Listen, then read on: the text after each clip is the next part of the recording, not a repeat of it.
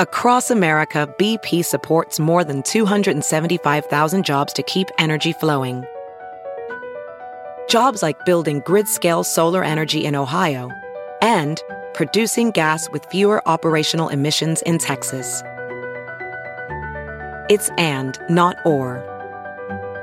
See what doing both means for energy nationwide at bp.com/investing in America.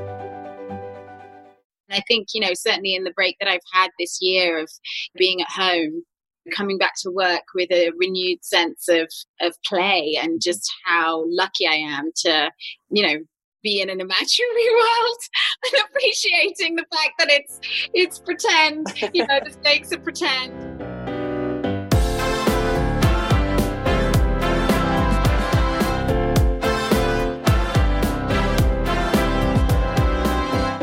Hello, and welcome to another episode of Push the Envelope. I'm the AV Club's editor-in-chief, Patrick Gomez, and today we will be welcoming Gugu Mbatha-Raw to talk about her new movie, Misbehaviour, as well as look back at some of her most famous roles, including Beyond the Lights, The Dark Crystal, and Black Mirror's San Junipero.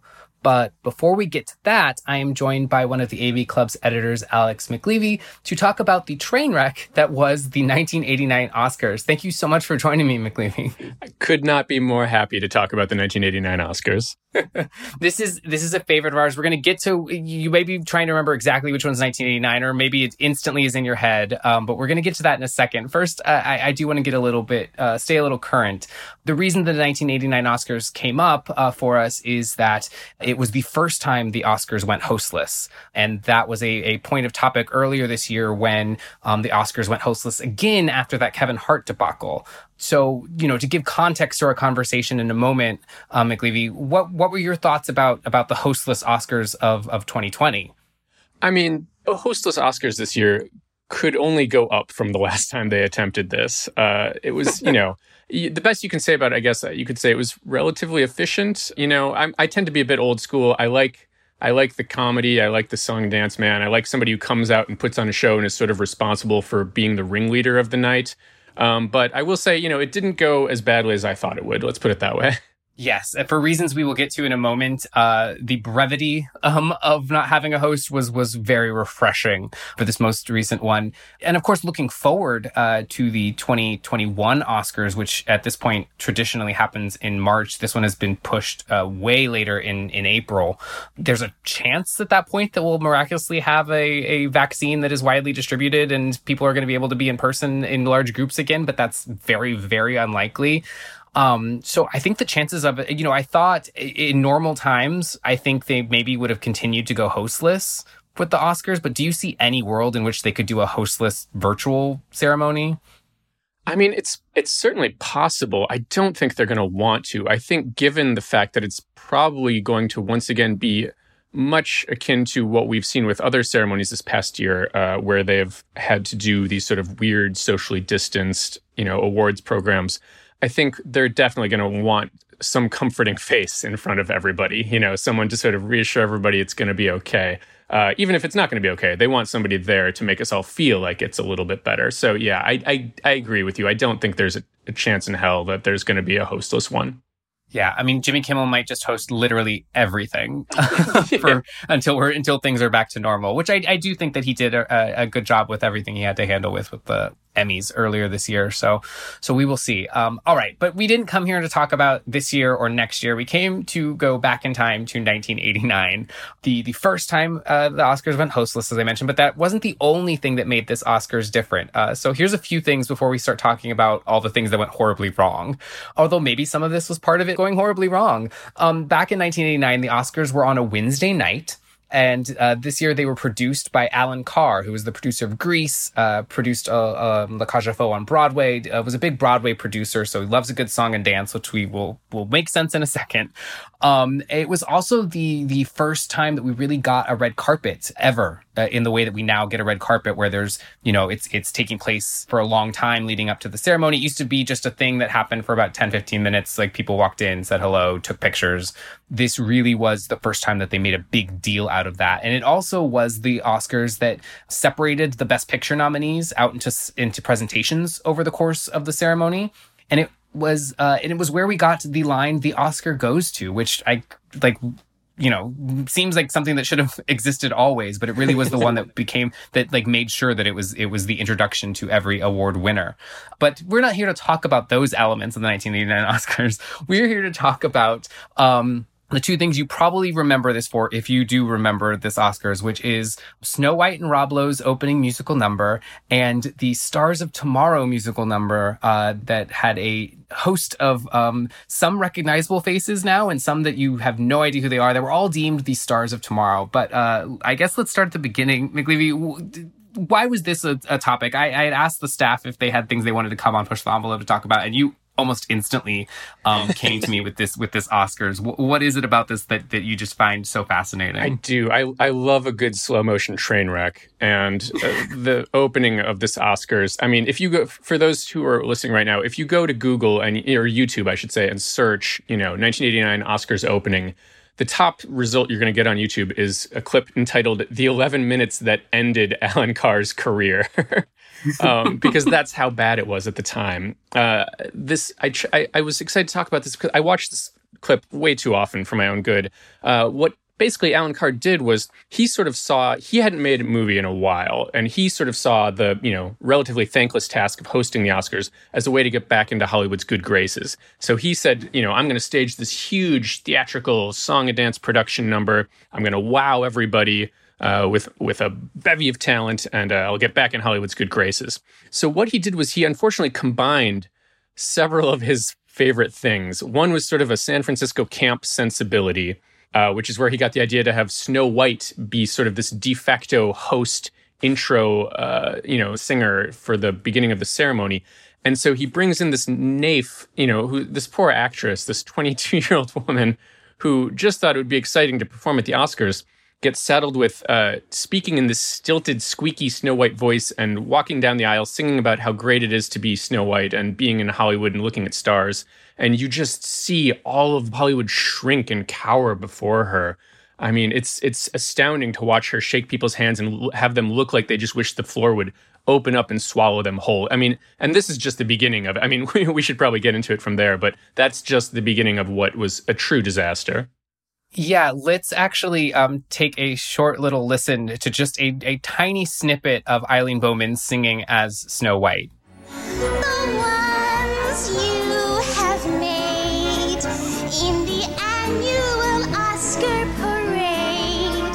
Yes, we only have stars for you. So yeah, as you can hear, her warbling did not always hit right, but also she's having to sing in this very odd voice. So I also don't blame her. But she's not the only person that sings, is she? No, that's after a weird interlude where they restage this sort of iconic LA venue, the Coconut Grove, on stage, and he trots out Merv Griffin, who had a hit in the 50s. And Carr thought would be somehow great, the kids of today would be psyched to see Merv Griffin warbling his hit from, 40 years prior. Then we cut to Rob Lowe coming out on stage, announced as Snow White's date for the night. And the two of them proceed to sing a cover of Proud Mary, Rollin' on the River. And we should probably take a listen to this too, because I genuinely, in the annals of Hollywood live performances, this has got to be one of the worst. Used to work a lot for Walt Disney, starring in cartoons every night and day. But you said goodbye to Grumpy and Sleepy, left the dwarves behind, came to town to stay. Lights keep on burning, cameras keep on turning. Ooh, rolling, keep the cameras rolling. I don't understand his like that rasp. I need to hear him sing other things. Like, did he think that made him sound cool? Is that just his singing voice? Because it just comes out of nowhere. I have so many questions. So many questions. Yeah, it's amazing. He really does sound like he's trying to go for some sort of gravelly rock and roll like rasp there. And it doesn't sound like Rob Lowe at all. And it definitely doesn't sound like it's hitting any notes, let alone in harmony with Snow White. And what is kind of shocking is, if you look, there's a couple oral histories that have been done of this because it was such a disaster. And he says that afterwards he just went and sat in a green room next to Lucille Ball, and they talked about whether or not this would be the end of his career. I love that, which makes it so sad because she actually comes up in a minute when we discuss Stars of Tomorrow, but she ended up dying like a month after this. So I'm glad he got to have that moment with her. But yeah, I mean, it's a lot. If you haven't seen it and the clips we've been playing for you make you want to run away from it, I totally understand it, but you need to go watch it. It's just something that all of us need to have experienced together. I will give it to the kick line that happens towards the end. That was visually impressive. They have like these lines of people that look like theater ticket holders from like the 1940s, doing this big kick line. And then this giant staircase parts, and you see Snow White, again played by Miss Eileen Bowman, in this like RuPaul runway look. Yes. If you recall, with like this headdress that goes up to the ceiling and this dress that like is 60 feet wide at least, with lights on it. Girl can't even move. Yeah. She literally just like stands there, smiles and waves, and like can barely turn her head. She's like King George in Hamilton. And everyone's like oohing and awing, and you expect her to like move forward or to like dance a little, do something, but like she can't do any of it. She's just standing there. Yeah. I mean, it really does sort of encapsulate what made it such a colossal misfire, which is it's him attempting to combine all of his interests at once, sort of like a San Francisco camp sensibility, a sort of old school Hollywood glitz and glamour, and sort of a Las Vegas show routine all together. And instead what happens is they all end up sort of mushing together into this, into this weird paste of failed ambition where none of them succeed. And instead it just becomes incredibly off-putting for all concerned. And then it ends all with Lily Tomlin coming out, making everything better, I feel. She makes a few jokes. Yep. They throw a shoe at one point, trying to continue, I guess, the Disney thing of Cinderella. She comes down the staircase. So she at least saves it at the end. Yeah, she recites a couple of Bruce Vilanch written jokes that sort of remind everybody, okay, yes, now the grown-ups are in charge again. It's going to be okay. But even then, I mean, to jump now to our second large component of this Oscars, later on, if you watch the clips provided on YouTube, they are going to introduce this Stars of Tomorrow big musical number in which they bring in 19 quote-unquote Stars of Tomorrow. Why not 20? I don't know. Since according to, there's, again, multiple oral histories of this. I know Entertainment Weekly did one in 2018 in which they basically had everyone from Blair Underwood to Holly Robinson Peete to, I believe even Christian Slater was involved in that one, saying like, basically it was just like, they'd run into somebody at the store or while grabbing lunch and just be like, oh, I'm doing this thing at the Oscars. Do you want to be a part of it? Like, it just seemed like this like weird growing thing, which probably makes sense with how like weird it ended up being. But to introduce it, they bring out Walter Matthau, who does his own bit for like a few minutes. And he's actually not there to introduce the musical number. He's there to introduce Lucille Ball and Bob Hope, who then come out to an applause that lasts an entire minute. I timed it when watching the clip again before this. They do their own bit for a while and then introduce this musical number. And I think this is a little bit of what we were talking about with the success of the 2020 hostless Oscars, is that there they kind of just got rid of any of the host bit moments and let people, I think we had the Maya Rudolph and Amy Poehler moment at one point where they got to riff for a significant amount of time. But other than that, it just kept chugging along. Yeah. Versus this Oscars, it was like they didn't have a host, so they were just letting everyone come out and give their opening monologue, which is insane. But again, they're all legends, which was great to see. But then we get to this performance, and I mean, I guess walk me through your initial thoughts. Yeah, so this performance, I mean, first of all, the conceit on its face is already sort of absurd, right? This Stars of Tomorrow, it's literally just a guessing game. Here's some people we think might be successful in Hollywood. A few of them had already become stars in their own right. I mean, Corey Feldman is on the stage. And this was at the height of his sort of Michael Jackson worshiping phase, where he's literally trying to do the moonwalk and all that kind of stuff. We've got Patrick Dempsey out there, right around Can't Buy Me Love era fame. So there are some people who are successful, but then there are other people that they're just sort of gambling on. It's very interesting to see, in some ways successfully. I mean, Ricky Lake, if you've seen it, Ricky Lake is one of the people who at that point was really just a Broadway star. Thanks to Hairspray. And Blair Underwood had barely done he'd done some stuff, but not a ton. Yeah. So they'd made good calls. And this number, and it was written especially for the Oscars by Marvin Hamlish, who was behind A Chorus Line, and Fred Ebb of Candor and Ebb, who was behind everything. Yeah. And choreographed by Kenny Ortega. Yeah. And who most of our listeners probably know from High School Musical at this point. Yes. It seemed like it actually started off not bad.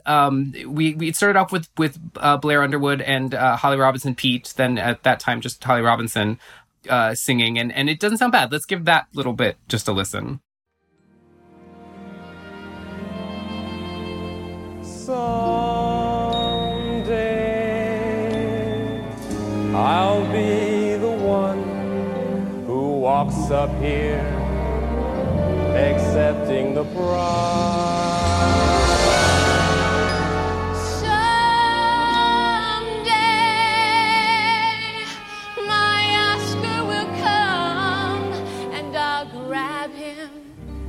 Tears in my eyes.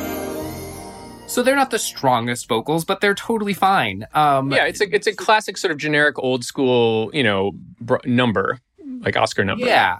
But then it gets weird. To me, one of the weirdest moments is Corey Feldman, who I guess in these oral histories has said, like, basically Kenny Ortega was obsessed with the fact that he'd been working with Michael Jackson. So it was like, let's lean into that. And he's doing Michael Jackson dance moves, and he's wearing like the Beat It look, I think, with like the red jacket. And his little bit, let's just listen to that moment. An Oscar winner. Now watch the agents treating me right. Of course, listening to it doesn't let you see the dance, so you do have to go see the video to see absolutely. The dance. But it's and then it starts to get a storyline, right? With Chad Lowe's character being like, I don't sing and dance. That's not what serious actors do. It's so weird. Which is odd. Chad Lowe goes into this sort of, I am an actor, sir. And it's, it's this long thing it ends up sort of setting up as obviously like a punchline bit, where then we cut right to, people goofing around and falling. I believe it's Patrick Dempsey who falls flat on his back, does a pratfall. But really, it does seem like they literally just let everybody, they asked everybody, hey, what physical talents do you have? Let's just let them do that, logic or common sense be damned. So you end up with, Ricky Lake doing some soft shoe. You end up with Christian Slater coming in halfway, 2/3 of the way through it to do sword fighting, like stage combat. And then, and you end with these sort of up and down dance maneuvers from, a variety of people. There's a ballet bit at one part, and it's all supposed to somehow tie together under this rubric of we're all stars of tomorrow doing our thing. But that's about as coherent a through line as saying, hey, we're all breathing right now, so let's keep doing that.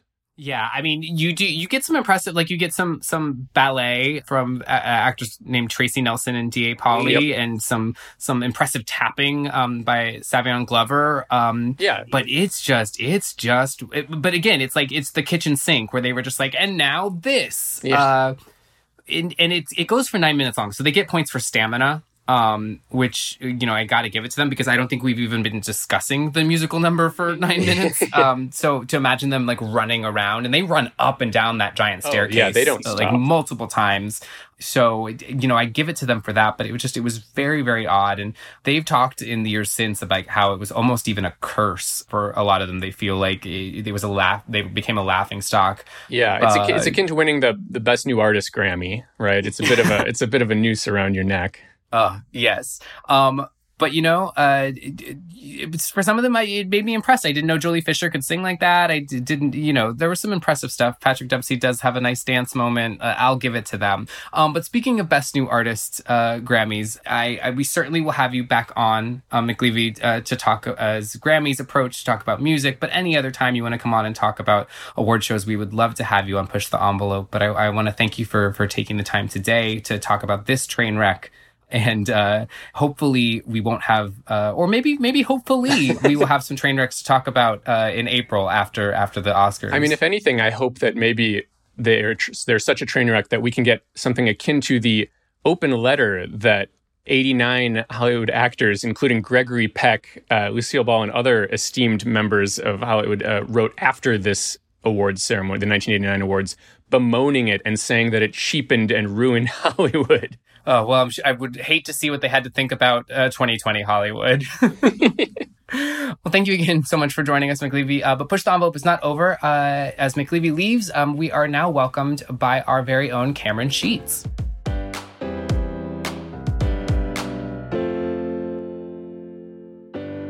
I am joined now by the fantastic Cameron Sheets. Cameron, thank you so much for joining us for this second half of this episode. And I couldn't be more pleased to have you come on to talk about your interview with Gugu Mbatha-Raw.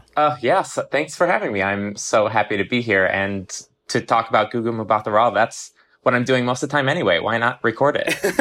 Fair. So you got to sit down with her over Zoom and discuss a bunch of stuff with her for a popular feature we have on the site called Random Rolls. Why don't you tell us a little bit about that and how it went with Gugu?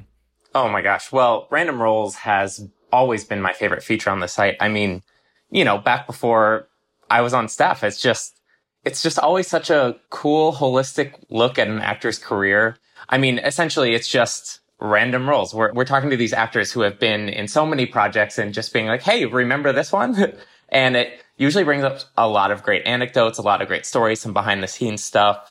I think traditionally the thought is that if we're talking to someone for random roles, it's one of the great character actors. And that's definitely true with Gugu Mbatha-Raw, but I think she is also a little bit younger. She's, I guess in terms of her career in Hollywood, she's only a decade into her career here, but I really wanted to talk to her for this part because she's someone that has been in just about every genre of everything imaginable. And regardless of the genre, she just completely kills it. She's a traditional scene stealer, I think you could say.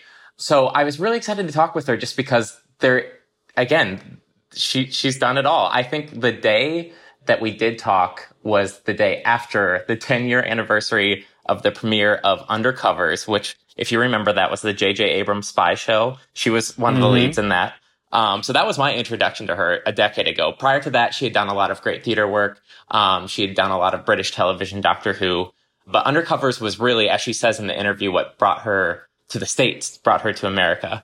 And since then, it's just been this really great, varied career. I think cinematically, her breakthrough was in Amma Asante's period piece, Belle, which is a historical biopic.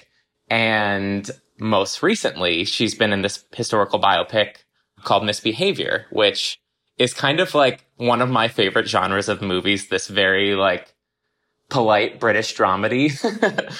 You know what I'm talking about, right? Oh, yeah. Well, tell us a little bit about the role she plays in that. Yeah, this is a really interesting movie in that it's kind of telling two stories that are both centered around this single event, which is the 1970 Miss World competition.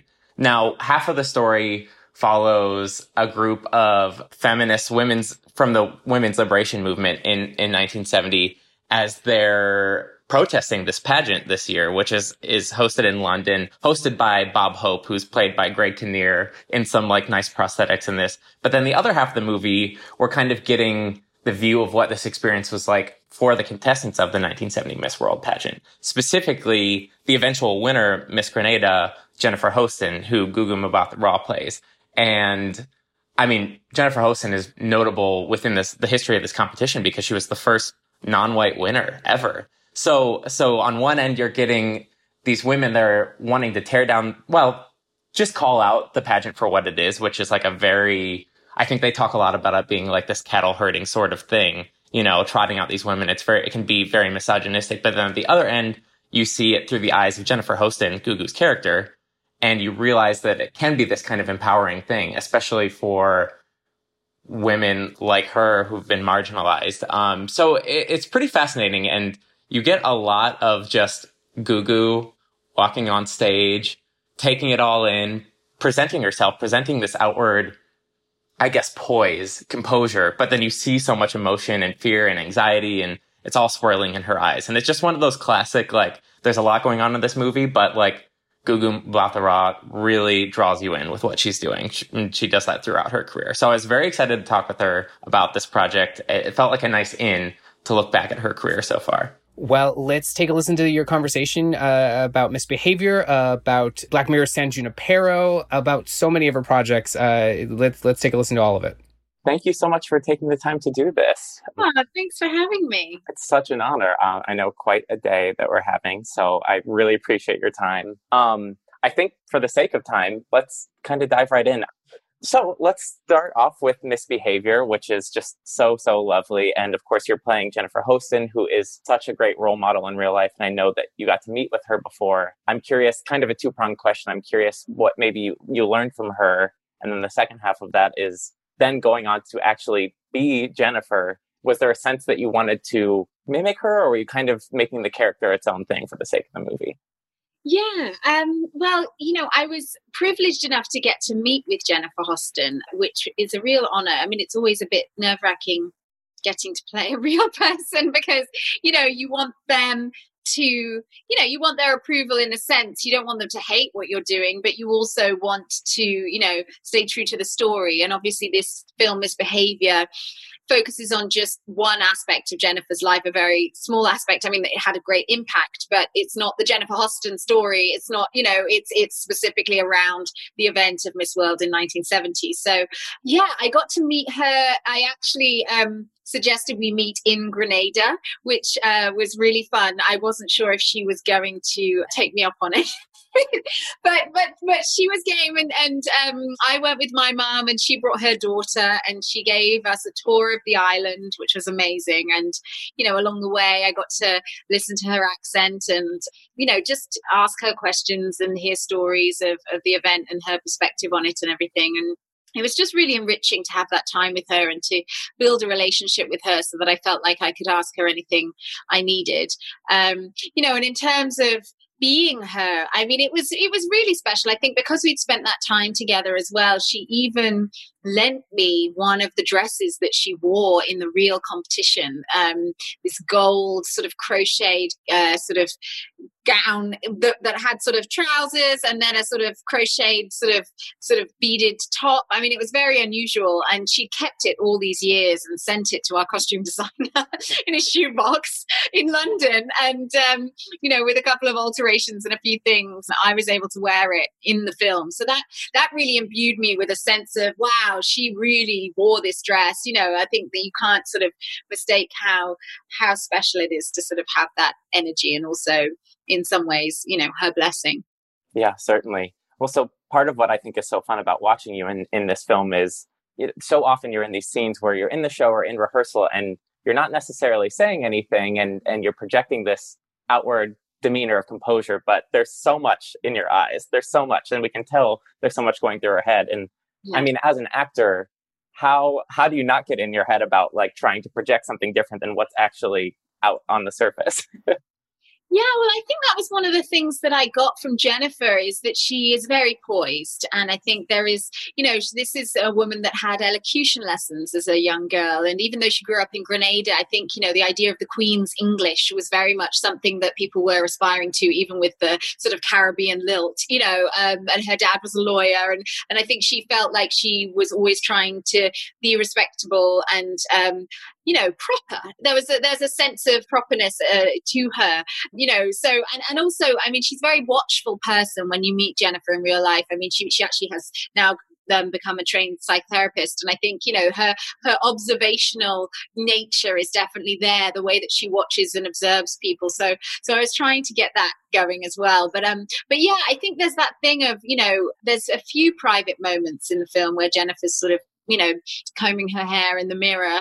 But otherwise, I think that a lot of the time in the competition, there is an awareness that they are on show. And there is this sense, I think Jennifer at least very much saw herself as an ambassador for her country. A lot of people had never even heard of Grenada, and it was Grenada's first time in the competition, and it still didn't have its independence from England at that time. So I think there was that sort of push and pull of her trying to be professional, but also, like you say, a lot going on under the surface.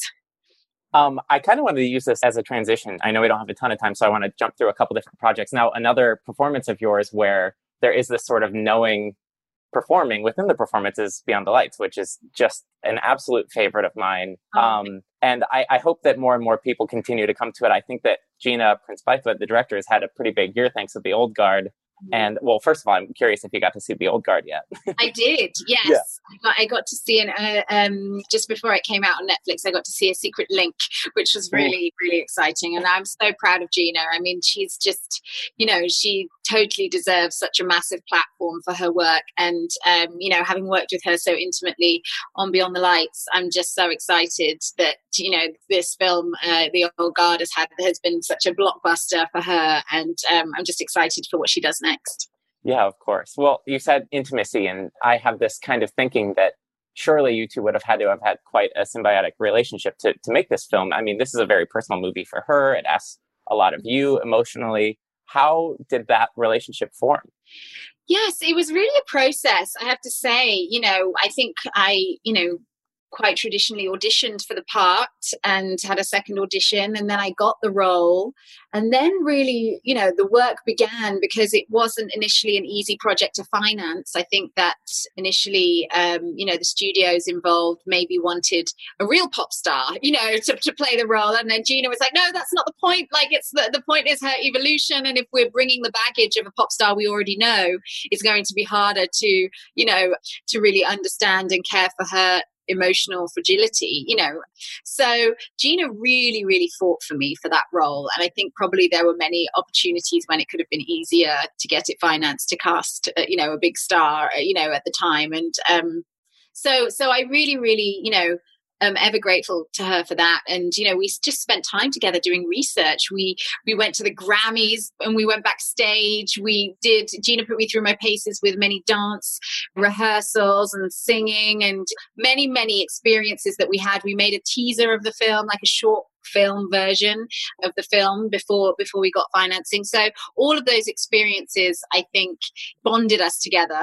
And that happened over a couple of years really, before we got to shoot the film. So by the time we were actually there, we'd spent a lot of time together.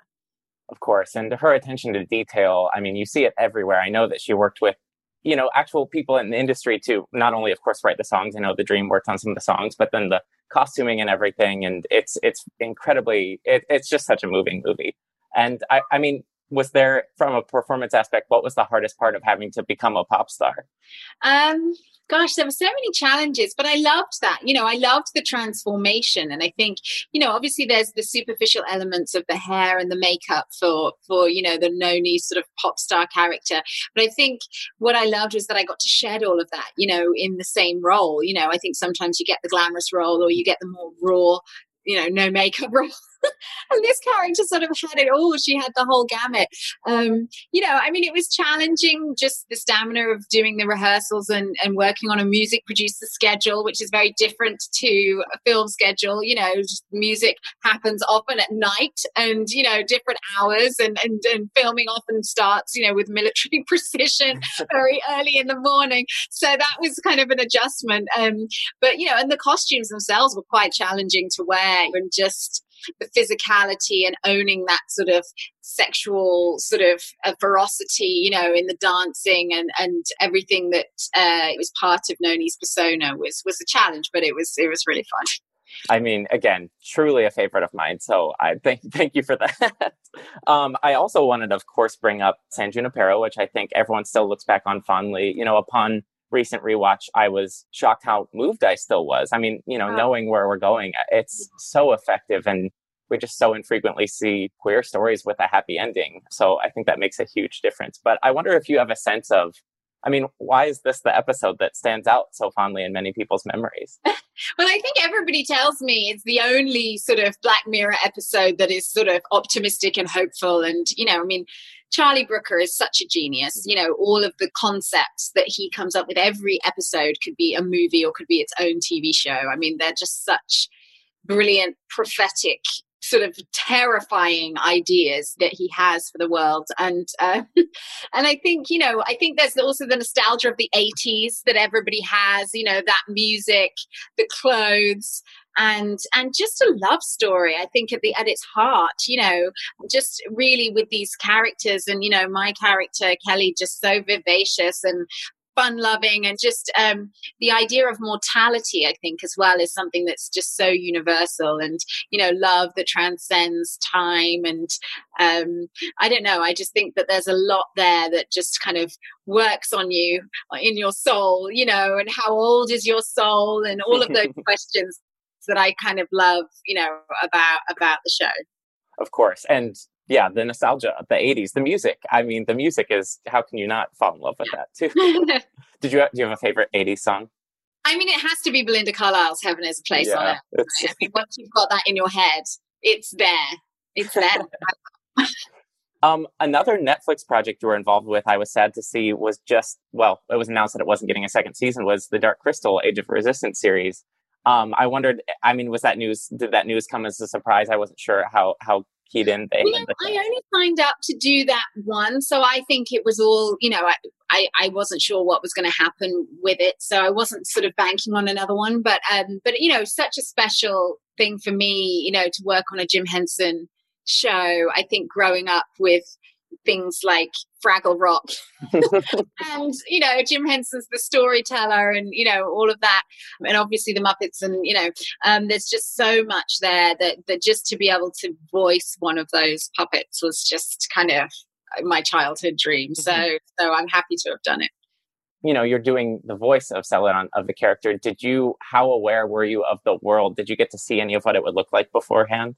Yeah, I mean, they sent us, the episodes were filmed already, actually. And the way it works, you know, with animation, there are different processes. You know, some types of animation, you do the voice first and then they animate around the voice. But with the Jim Henson puppeteers, you know, they're such artists in themselves. They had already filmed all of that.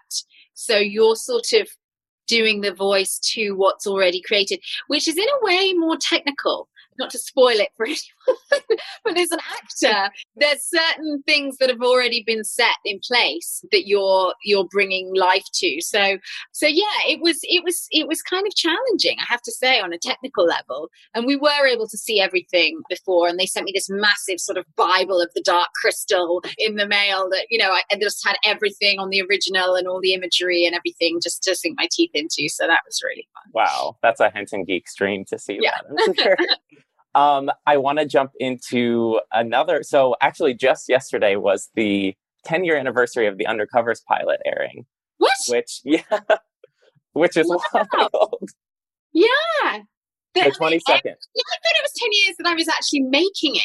But no. Oh, the pilot. The pilot, because I think that was a little earlier. There was something, I mean, you know, I was coming into this as a huge J.J. Abrams Lost fan, so I was like very primed, and I think they were kind of capitalizing on that. But yeah, it's been 10 years since that aired, and I mean, of course, gone too soon, but do you have fond memories of working on that project? Yeah, you know, it's in some ways it's a bit of a blur, because it was really, you know, a baptism of fire for me, because it was my first job in America, my first TV show, my first lead role. Before that, I just, you know, I'd done TV in the UK, but I think doing network television in LA was just such a culture shift for me. And, you know, J.J. Abrams directing the pilot, producing the show, you know, and the ambitions of the scope of the show. You know, every episode we were in a different country, even though we didn't leave LA, you know, and there was action and different accents. And yeah, huge fond memories, actually, you know, and I've been reflecting on it recently, I think, as well, just thinking about, you know, 2020 being such a unusual year, and looking back at 2010, and just that was a big shifting year for me as well, in a very different way. But yeah, I mean, I'm so glad to have done it, and it really did set me up for everything else to come. So yeah, really. Right. Well, yes, and I mean, as you said, it was kind of your introduction to Hollywood. I mean, at 10 years later, is there anything you know now that maybe you wish you had known at the time? What a my question. Yeah, I don't know. I mean, I don't know if I would do anything differently. And it's so funny, isn't it? Because you sort of you evolve. I think, you become more resilient, and certainly that's obviously being tested for us all the time at the moment. But I think, yeah, I think just staying optimistic and staying playful. And I think, certainly in the break that I've had this year of being at home, coming back to work with a renewed sense of play, and just how lucky I am to, be in an imaginary world, and appreciating the fact that it's pretend, the stakes are pretend. I think in the real world, with so much uncertainty and volatility at the moment, there is a comfort in going into a sort of story. So I've really found a lot of solace from that. Course. And as a quick aside, your paintings, I've seen the paintings you've done, and they're so beautiful. Oh, thank you. Multi-talented.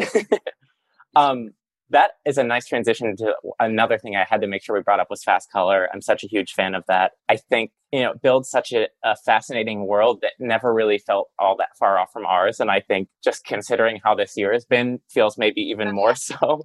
I wonder if you... Oh, sorry, what was that?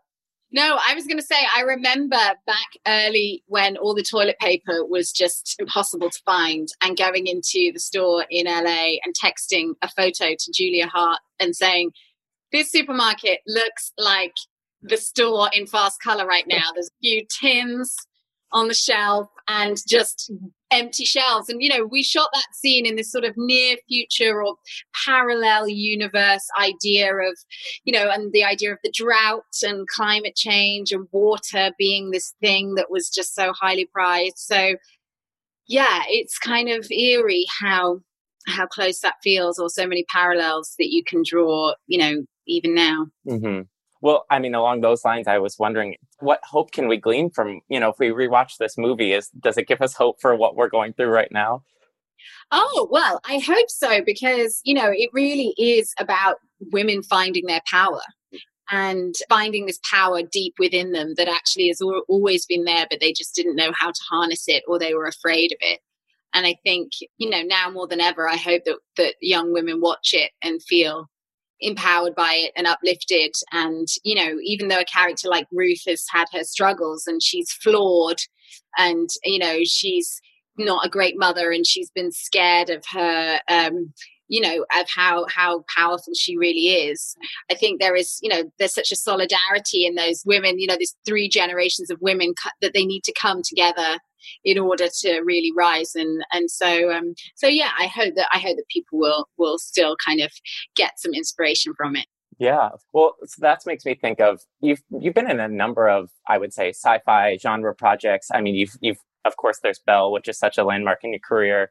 I think that you've really moved through these different perceived genres, and kind of, I don't know, if you're to thread a needle through the roles you've taken, there is always this sort of perseverance, I think, kind of comes through. I mean, especially in something like Belle. Again, that's, you're working in period pieces, and it's not often you see non-white characters in period pieces that aren't the help, unfortunately. So, I mean, something like that is truly, I mean, you just don't see that. I wonder, I mean, how much, looking back at Belle, sorry, I just threw a lot of words out there, but but looking back at Belle, I mean, what does it mean for you to have taken on a role like Dido? Yeah, for me, it was exactly that. I think growing up on Jane Austen adaptations and Dickens adaptations at home in the UK, so many period dramas that we make, and I'd never seen myself in them, literally. And to be able to know that this was a real story, that this wasn't somebody doing colorblind casting or any kind of imposing any extra concept onto it, but like Belle really existed, and there's a painting about her, and this is part of our history. And just to be able to show that perspective, I think, was really special. And the fact that Amara Sante wanted her to be such a nuanced character, and that it was complex, that she was dealing with not just issues of race, but class and gender and all of those things that, are still very prevalent today, in her sort of being able to feel comfortable in her own skin and in her society. And, the difference between I guess, how you see yourself and what the world endows upon you, and those are always kind of themes that we talked about in the film. So yeah, and again, a beautiful romance, a sumptuous, a different English rose, if you like, and that to me was always really, really, really special to be a part of. Yeah, I just rewatched that as well, and it's really a beautiful one. It's been very fun to go through all your work again in preparation for this. You're like way more fresh on them than I am. Yeah. Okay, one final question, and this feels like a curveball, especially now. But you were in Jupiter Ascending, which is such an adventurous movie, and fabulous your role. You've got horns and ears, and I just kind of wondered. I didn't have ears. I kept the ears. That's exactly what I was going to ask. Ears. Yeah, I have them somewhere in a box. I mean, they used to throw them away every day. Yeah. But, and I'd be like, what are you going to do with those? And they're like, well, what? Because once they unglue them, you can't glue them back on, So they'd have several of them. And so they would just chuck them. And I was like, I'm keeping these. That is amazing. I don't know what I'm going to use them for. I did have them on a bookcase. I don't know where. I'm very excited for the future when a relative one day is like going through boxes and they're just like, what is this? Oh, what are these? Yeah. Such a funny memory. That's great. Well, I cannot take up any longer of your time, but I so appreciate every minute. This has been so wonderful. Again, thank you. What a joy. I'm so glad you liked all the stuff. Thanks for going into Of course. But thank you again, and congrats on Misbehaviour. I'm excited for people to see it. It's a lot of fun. It's and eye-opening. I truly just did not know. Yeah, exactly. All right. Thank you again. Thank you. Bye. So yeah, that's Gugu. She is just, as you could hear, entirely lovely and so thoughtful and intentional with all of her choices and just really kills it no matter what she does. She's been a favorite of mine for a while, and she seems in my estimation to be an actor that's just like continually on the rise. And I think like she's got some big things in store. We didn't get to talk about it in this interview, unfortunately, but she has an undisclosed role in the upcoming Disney Plus Loki series. So, kind of getting her into the Marvel universe kind of feels like that's going to be this big thing. But I don't know. I think her body of work really speaks for itself. She's done some incredible stuff thus far and is going to just continue to do incredible work. So she's someone to always keep an eye on. Yeah, I remember, years ago getting to interview her for a movie called Larry Crown with Julia Roberts and Tom Hanks. And it wasn't the best movie, but she elevated it. And she is such a fantastic presence, both on screen and off. So I am so glad that you got the chance to speak with her. And I'm so glad that you were able to come here on Push the Envelope. I want to take this opportunity to thank you and thank McLevy and Gugu for being a part of the episode. And of course, you can catch Misbehaviour on demand wherever you happen to get your streaming movies these days. But that is going to do it for this episode of Push the Envelope. Before we go, I, of course, am going to ask you all to comment and subscribe and rate this podcast so that Apple and Spotify and all of those places think we are just the best podcast around. But that's it for today's episode. We will see you all next Thursday. And until then, bye. Bye. This episode of the AV Club's Push the Envelope was brought to you by producer Michaela Heck and sound engineer Ryan Allen.